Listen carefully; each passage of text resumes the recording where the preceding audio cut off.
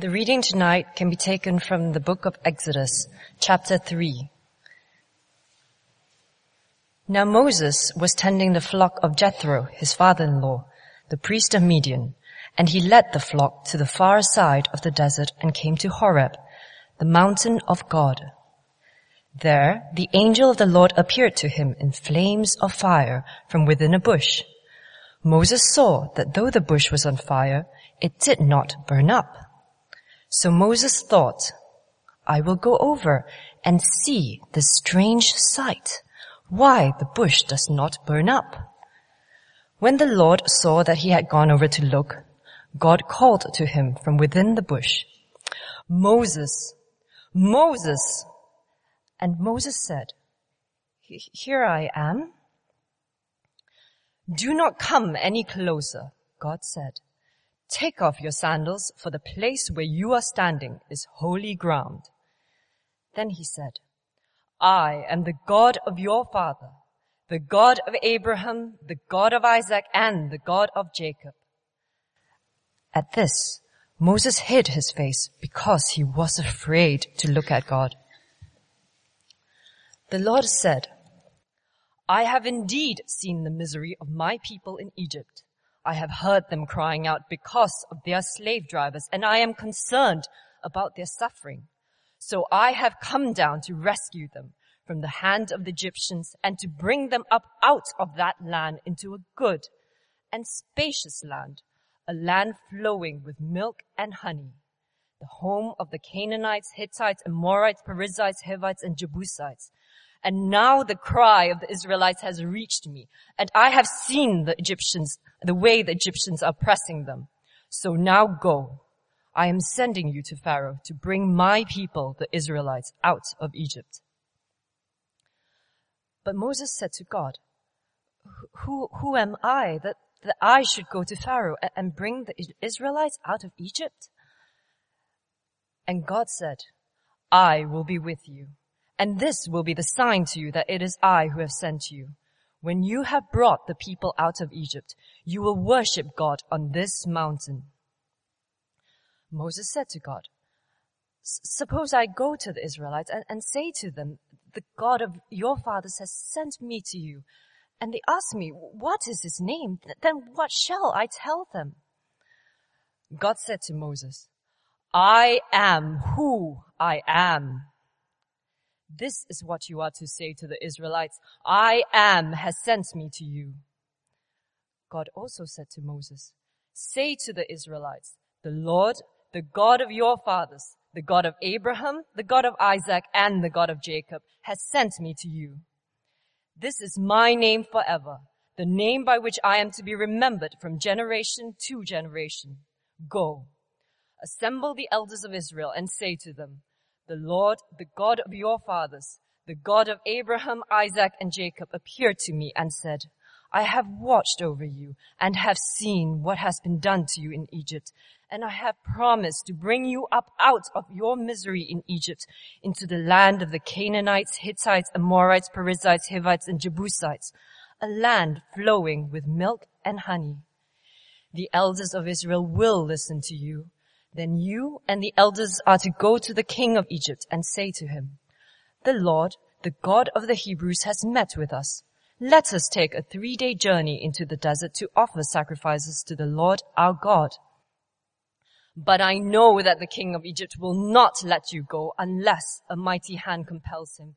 So I will stretch out my hand and strike the Egyptians with all the wonders that I will perform among them. After that, he will let you go. And I will make the Egyptians favorably disposed towards this people, so that when you leave, you will not go empty-handed. Every woman is to ask her neighbor and any woman in her house for articles of silver and gold and for clothing, which you will put on your sons and daughters, and so you will plunder the Egyptians. This is God's word. Let me add my welcome to that few. My name's Phil. I serve on the staff team here, particularly at 5 p.m. Let's pray. We've got a great passage to look at tonight. Our Father God, we ask that you give us understanding. There is much that is foreign to us here. And Father, most of all, we pray that we would know more about you tonight. Father, that is our deepest need and our deepest longing. And so we pray that your Spirit would enable us to understand the truth about you in your word. Amen. What do we mean when we talk about God? At the heart of Christianity is a relationship with God. That's what it's all about. But what do we actually mean when we talk about God? I mean, nothing could be more important if you're interested in anything to do with Christianity than understanding what Christianity means by God. A generation ago, it wasn't such an important question, to be honest. A generation ago, even the atheists were Christian atheists in this country.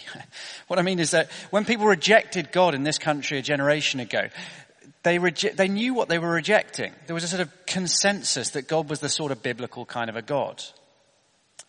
But these days, there is an enormous confusion at the heart of any discussion about God. You see it almost every day as commentators on the news talk about God in an interchangeable way. The God of the Hindus, the God of the Muslims, the God of the Christians, the God of the Mormons. All the sort of same. There's people of faith on one side, and they all believe roughly the same stuff. And there's people who don't have faith. As if you can lump all the religions of the world together and say they basically say the same stuff. And yet when you look into them, it's really obvious. They mean totally different things when they talk about God.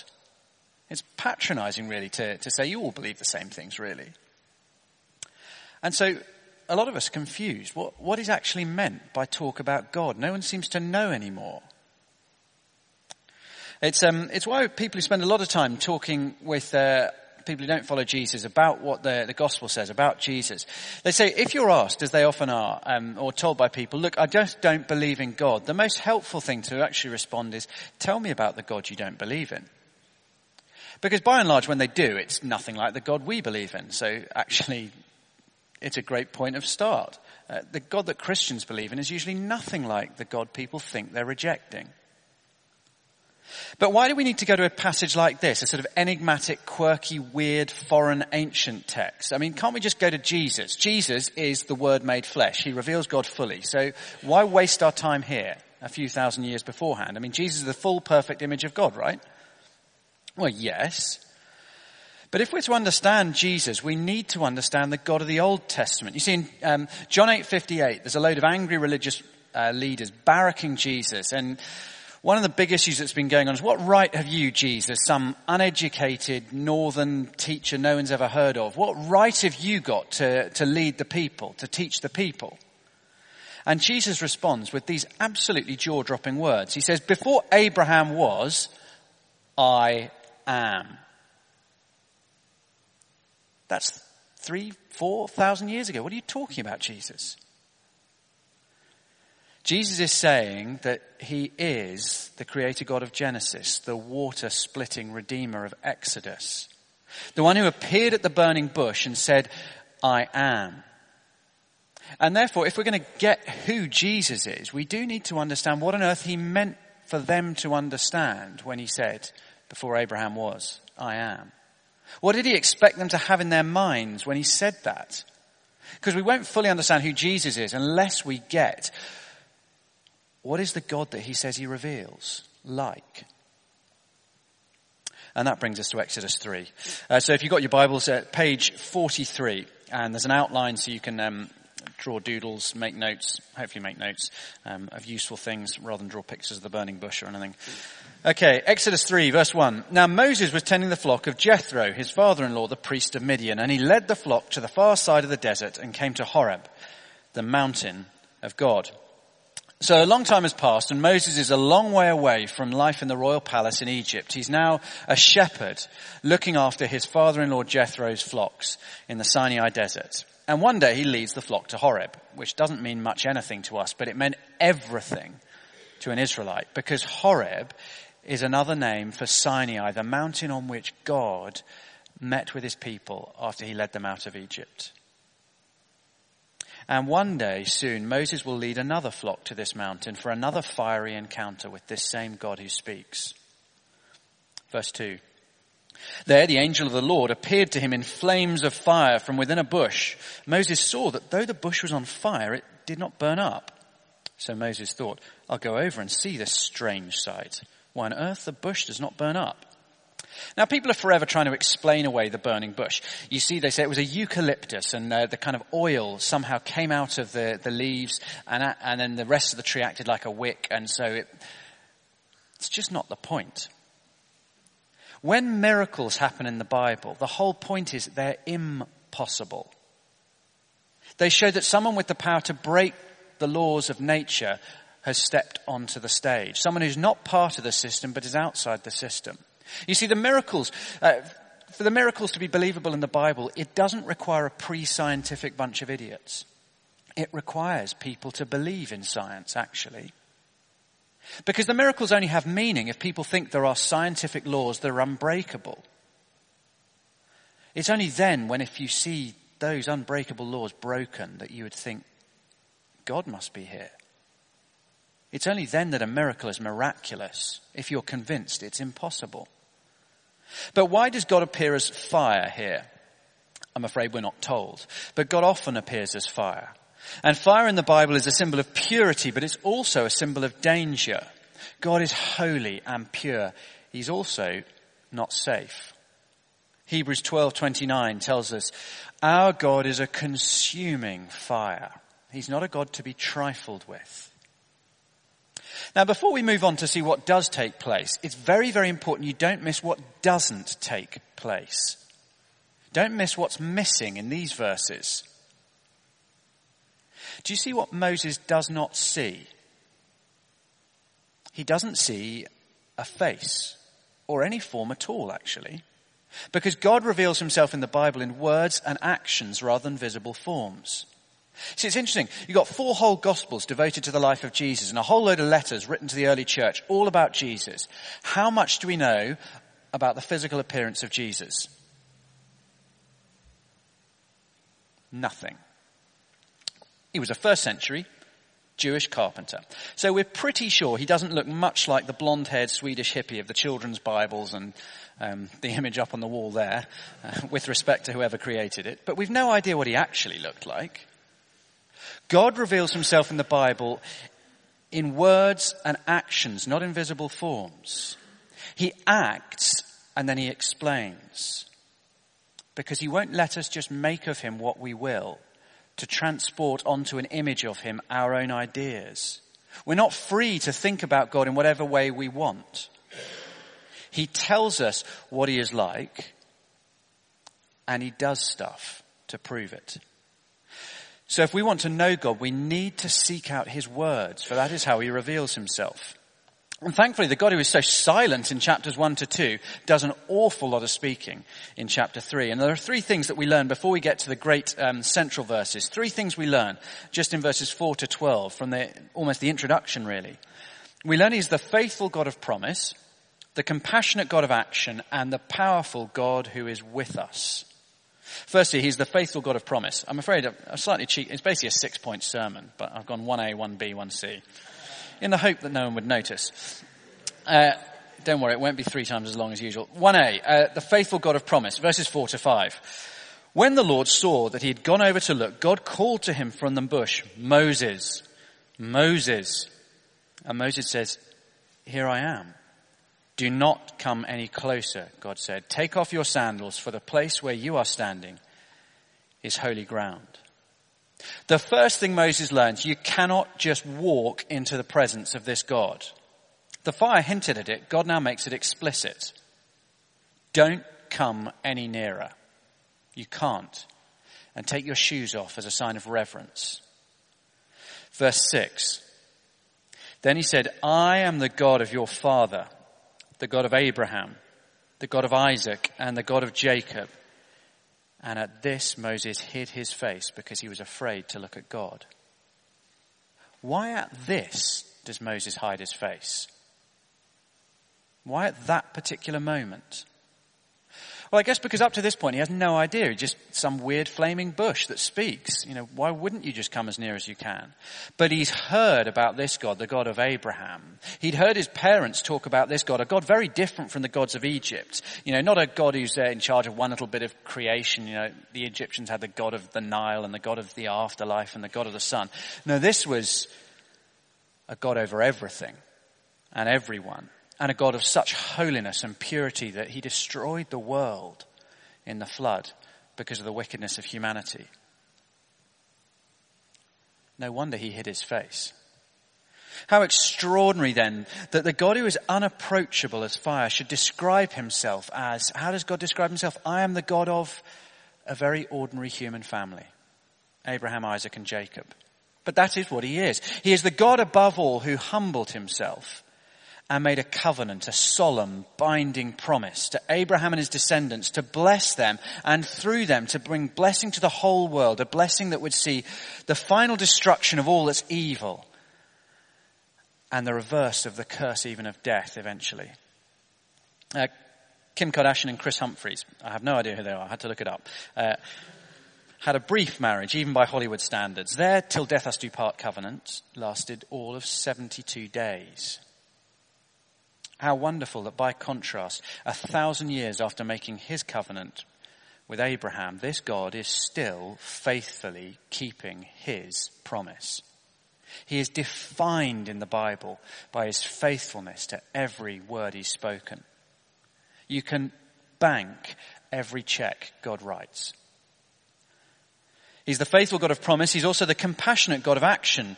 And this next section is all about the verbs. Verse 7. The Lord said, I have indeed seen the misery of my people in Egypt. I have heard them crying out because of their slave drivers, and I am concerned about their suffering.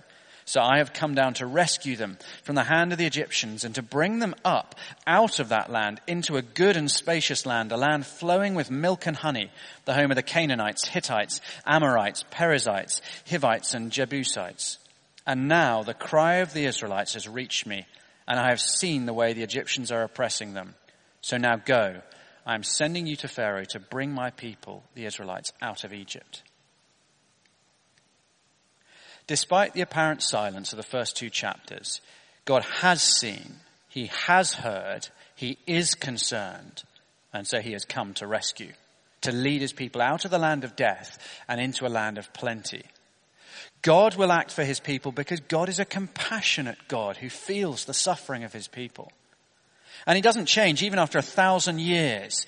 And yet, even though he doesn't change after 1,000 years, he's not some cold, unfeeling mountain. He is a God with a heart. The suffering of his people pains him. And he will act now to rescue and to bless. And when Pharaoh tries to stop God, he will find that as well as a soft heart, this God has a mighty arm. And he's very powerful to save his people.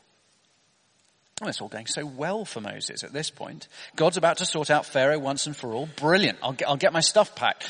Run home to tell Zipporah. We'll meet the Israelites halfway out in the wilderness. Zippy, pack the bags. Everything's about to change. And then God says, verse 10, so now go, I'm sending you to Pharaoh. This isn't quite what Moses had planned. Verse 11, but Moses said to God, who am I that I should go to Pharaoh and bring the Israelites out of Egypt? Now hang on a minute, God, you seem to be forgetting. I had a go at trying to help the Israelites before. That didn't work out brilliantly. I killed somebody who was an Egyptian who was oppressing an Israelite, buried him in the sand. The Israelites, far from following my lead, they turned their backs on me.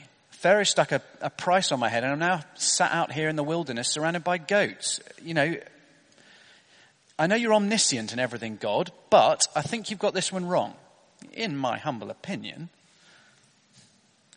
What's Moses' problem here? His problem is he's a goldfish. I don't mean literally. He wouldn't have lasted very long in the desert if he was a goldfish. But he has a memory like a goldfish. In fact, his memory is even worse than a goldfish. He can't even remember the last sentence God has spoken to him. Moses asks, who on earth am I? How on earth am I supposed to go against the mighty God, King Pharaoh? But what has God just said in verse 7 to 9? I have seen, I have come to rescue, I will bring them out. Moses' abilities are irrelevant. God is providing the authority and the power, and we'll see much more of this next week. That God has not forgotten his 1,000-year-old promise is reassuring. That the great God of the cosmos should have compassion on suffering people is wonderfully comforting. But all of that is as nothing compared with the promise at the heart of verse 12. And God said, I will be with you, and this will be the sign to you that it is I who have sent you. When you have brought the people out of Egypt, you will worship God on this mountain. God won't just send fire and hail on Egypt. God won't just split the Red Sea and open the door for the people to walk out. He will go with them, and they will meet with him here on this mountain. God will be their God. I've rescued a dog. It's a phrase that actually can have two meanings. As it happens, I have rescued a dog. I'm quite pleased with myself for it. Running along the Thames one day, saw a small crowd of people at the side of the Thames and looked over, and there was a poor staffy floundering that had somehow fallen down into the Thames about 15 feet below. I like to claim I had to dive in, swim against the surging currents, and whisk it up just before the sharks closed in. But it was, if I'm honest, more a case of climb down the ladder, grab the dog and haul him back up to safety. Not very Baywatch, let's be honest. The only risk I faced was allowing my skin contact with the Thames, which is a not inconsiderable risk. It would have made a much better story, though, if there had been sharks. But anyway, I rescued the dog, gave it back to its owner. But actually, there's another way that people talk about rescuing a dog. Usually they mean something much more than what I did. Usually they mean they went to Battersea Dogs Home. And to rescue a dog means that you go there and you choose some poor unwanted mongrel and bring it home. Take it in. Welcome it to your family. To rescue a dog like that means I took something unwanted and I brought it into relationship with me. And I promised to look after it forever. And that is what God is promising here. Not that he'll pluck the Israelites out of Egypt and just dump them in the desert, but that he will welcome them into relationship with him forever. See, unlike every film version of Exodus, the climax of the book of Exodus is not the plagues hammering down on Egypt. It's not even the Red Sea splitting open. The climax of the book of Exodus in chapter 40 is when they finish building a tent. A special tent where God promises that he will come and dwell amongst them. The climax of the book of Exodus is God living with his people in relationship with them. The God of Exodus is the God who says to his people, I will be with you. Okay, Moses has one more question, and God's answer is one of the most famous, enigmatic, head-scratching verses in the whole Bible. So Moses says, verse 13, suppose I go to the Israelites and I say to them, the God of your fathers has sent me to you. And they ask me, what's his name? Then what shall I tell them? God said to Moses, I am who I am. This is what you are to say to the Israelites. I am has sent me to you. God also said to Moses, say to the Israelites, the Lord, the God of your fathers, the God of Abraham, the God of Isaac, and the God of Jacob has sent me to you. This is my name forever, the name by which I am to be remembered from generation to generation. What on earth is going on there? Two questions that I'm going to try to answer. Firstly, what does I am who I am mean? And secondly, how does that relate to Lord? If you look in verse 15, you'll see Lord with a little a mark after it and referring you down to a footnote. I'll deal with that second question first. Lord translates the word Yahweh, or in the old translations, it's the word Jehovah you might recognize. And it's a derivation, a version of the Hebrew, I am. So it's almost the same word as the word that appears up in verse 14, I am. So why on earth do we translate it Lord in capitals rather than Yahweh? Well, it goes back to the Septuagint, which I'm sure answers it for all of us.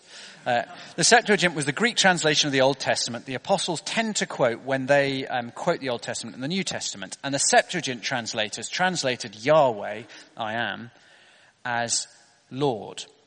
It has the advantage that it gives an obvious link to the New Testament when Jesus refers to himself as Lord.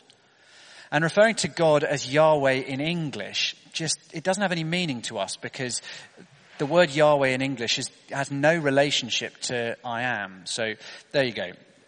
It's not massively important, but I thought I'd better explain it. So much more importantly, what does I am who I am, or I will be who I will be mean? It has three simultaneous meanings. Here you go. Firstly, God is saying, I exist. Now that might seem rather blindingly obvious, but throughout the Bible, God makes it clear he is not like the gods of other nations and cultures. The fundamental difference between the God of the Bible and the God of the Egyptians or the Babylonians or the Hindus or the Muslims is that he exists. He is real. He is not a religious idea. In other words, he doesn't exist in the sense that there are a whole load of people who believe in him, and so, there is this real concept of the God of the Bible. No, he exists whether we believe in him or not. He exists whether we like him or not. God exists whether there are humans to believe in him or not. He's not contingent or dependent. He is the foundation of all existence. He is. Who made the God of the Bible? God's answer to that question is, no one made me. I am. Means he exists. Secondly, the words can be translated, I will be who I will be, and that means two things. It means we can rely on this God. I will be who I will be is a way of saying, just as I've been the God of Abraham, Isaac, and Jacob, so nothing will stop me continuing to be that sort of God for you in the future. Nothing can change him. He's already perfect, so he won't get any worse because he's perfect. He won't get any better because he's perfect. He's unchanging. And he is the unchanging God of the patriarchs whom Moses could trust. And you and I can still rely on him to be the unchanging, consistent in love, grace and compassion sort of a God. He will always be the same as he is. Everything we learn about him in the Bible will always remain true. There's a sense too, actually, that I will be who I will be is a refusal to answer Moses' question in one sense. It's as if God is saying, I'm not going to give you the sort of name you're after. I'm not going to let you put me in a box, say, okay, that's the sort of God you are. I'm not like that. You will see who I am by what I do. Don't try and define me. Learn from what I do and what I say. Don't try and define me, Moses. Thirdly, God has a future. The God who is and the God who will be has a future. There is more to come from this God. Moses can expect to hear more, to learn more, to experience more of this God. You see, God is a God who's chosen to reveal himself in relationship to his creatures, to humans like you and me. And he wants relationship with us. And this is just the start of God acting to reveal himself. And so God continues in verse 15 to expand what Moses should say. Not just I am, but verse 15, say to the Israelites, the Lord, the God of your fathers, the God of Abraham, the God of Isaac, and the God of Jacob. That's who he is. And he'll say even more in Exodus 34:6 as he proclaims his name there. And of course, a few thousand years later, the word I am takes flesh and becomes a man with the name Jesus. In other words, Exodus 3:14 is not the end of God's revelation. I'm going to tell you in this verse, in this name, all that you need to know. It's the start, the promise of an exciting journey of discovery, of relationship, of knowing God. But although God reveals more and more and more, he is always deepening the truth. He is the God of Abraham, Isaac, and Jacob. All that they've heard about his dealings with their forefathers remains true. God hasn't changed. He won't evolve or develop. Every revelation just takes us deeper into relationship with him. In other words, 1 billion years into eternity, 1 billion years into God's new paradise kingdom, you and I will know far, far more about God than we know now. But everything you learn in eternity will be precisely consistent. There'll be no surprises. Wow, I had no idea you'd be that sort of God. No, he'll be exactly the sort of God we've learned now, but we'll just know far more and far more deeply. In other words, it's a bit like, well, nothing. There is no story about a holiday or about a time you missed a trip. There is no analogy like it because he is unlike everything. The whole point of what's going on here is, Moses, forget everything you know. Don't try and say I'm like anything. I'm unlike anything. I am who I am. You can't illustrate that sort of God. But then this God promises to deliver. Again, God speaks, and again, the gap between Moses' idea of what a sort of God is from Egypt and the great God of the Bible grows bigger and bigger. Verse 16.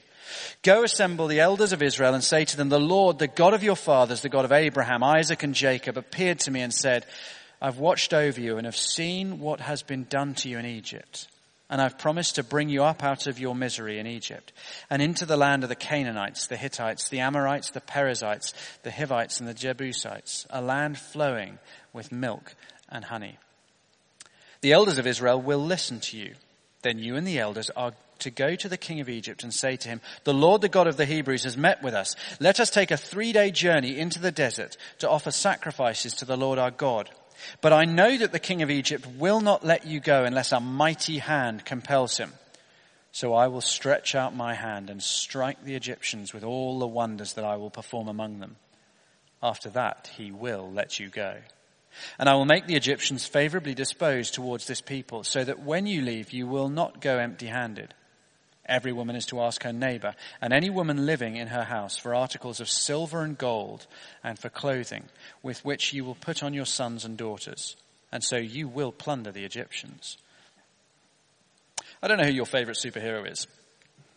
I've always been a sort of Batman. It's the gadgets, I think. But the superheroes that we're used to from comic books are basically like the gods in Egypt. They're sort of supercharged versions of humanity. Humans 2.0. Here is something else entirely. Here is not a human with extra powers. Here is a God who's able to talk about the future in intricate detail and to tell you about what's going to happen in the decisions of a human heart. Here is a God of limitless sovereignty. I mean, you read these verses and you wonder, is there nothing this God can't do? Well, no, actually, as it happens. He's in control of the Israelites, his people, so he can predict how the elders will respond to Moses, verse 18. But he's also God over those who aren't his people. So he can open the hearts of the Egyptians to give silver and gold to the Hebrew slaves. And he's God over the other supposed gods, the gods of the Canaanites, the Hittites, the Amorites, the Perizzites, the Hivites, and the Jebusites. They are powerless to stop God giving the land to his people. Not even mighty Pharaoh, the king god of Egypt, is beyond the control of this God. Here is the God who will be who will be. Here is the God who owns the future. Nothing can stop this God doing what he's planned and what he's promised. So what do we do with a passage like this? The language is just foreign and confusing. So how are we supposed to work out what it means for you and me as we go away from here? Well, firstly, this is a God you can know. He's not hiding. He takes the initiative to reveal, to know us. We don't have to track him down. We don't have to trick him into letting us in. He comes looking for us, for a relationship with his people. He wants us to know him. He wants you to know him personally. That is wonderful if we want to know God, but it is also a challenge. The God who reaches out to us is a God who reveals himself clearly and deliberately. He doesn't leave us just to make up our own ideas about him. He is the God who speaks a clear word from the fire, not the God of smoke and fog and confusion. Here is a God who is not happy for us to project our needs and ideas and longings onto him. We don't get to decide which bits of this God we like and construct a version of him which we're comfortable with, which meets my needs and which isn't going to be too un-PC in our culture. He is who he is. And a God we can know is a God we can trust. He is a God who is sovereign over history, who rules the past and he rules the present and he rules the future. And he even rules our human hearts. The God of Abraham, Isaac, and Jacob has proved himself faithful and good to all the descendants that followed. And as we read the next chapters in Exodus, we will see he is faithful to Moses, and he is faithful in our generation too. You and I can trust this God. Every promise he makes, we can bank. This God's checks never bounce. Every promise you read is a promise you can stand on. He promises in Matthew 28:20, I am with you until the end of the age. You can trust that promise. He will never leave you. He promises in Romans 8:28 that he is at work to bring good and blessing from all the tragedies and trials that we go through in this life. You can trust that promise. He promises in Matthew 18 that he will grow the church. And as we see the growth of secularism and the increasing hostility to Christianity in this country, and we feel afraid, we can trust his promise that he will build his church. He promises in Psalm 16:11 that eternal, unimaginable pleasures are awaiting us in his paradise kingdom at the right hand of God for all who trust in him. And we can trust that promise. And there are thousands of other promises in this book, and every one of them is guaranteed by the God who is and a God who will be. We must look back in our lives and at God's track record there, and we must look back in his word at his track record there and reflect on his faithful compassion, his unending forgiveness, and his wonderful provision, so that we can look forward to the future with confidence as we trust the great I am, a God we can know and a God we can trust. Let's pray. Our Father God, we thank you so much that you don't leave us in the dark, in confusion, to make up our own ideas about you, to try and work out what sort of God we think you might be like. We thank you instead that you speak. You speak clearly to us. And thank you that when you speak, you reveal that you are a God who is real and unchanging. And therefore we can trust you. Help us to learn to do this. Amen.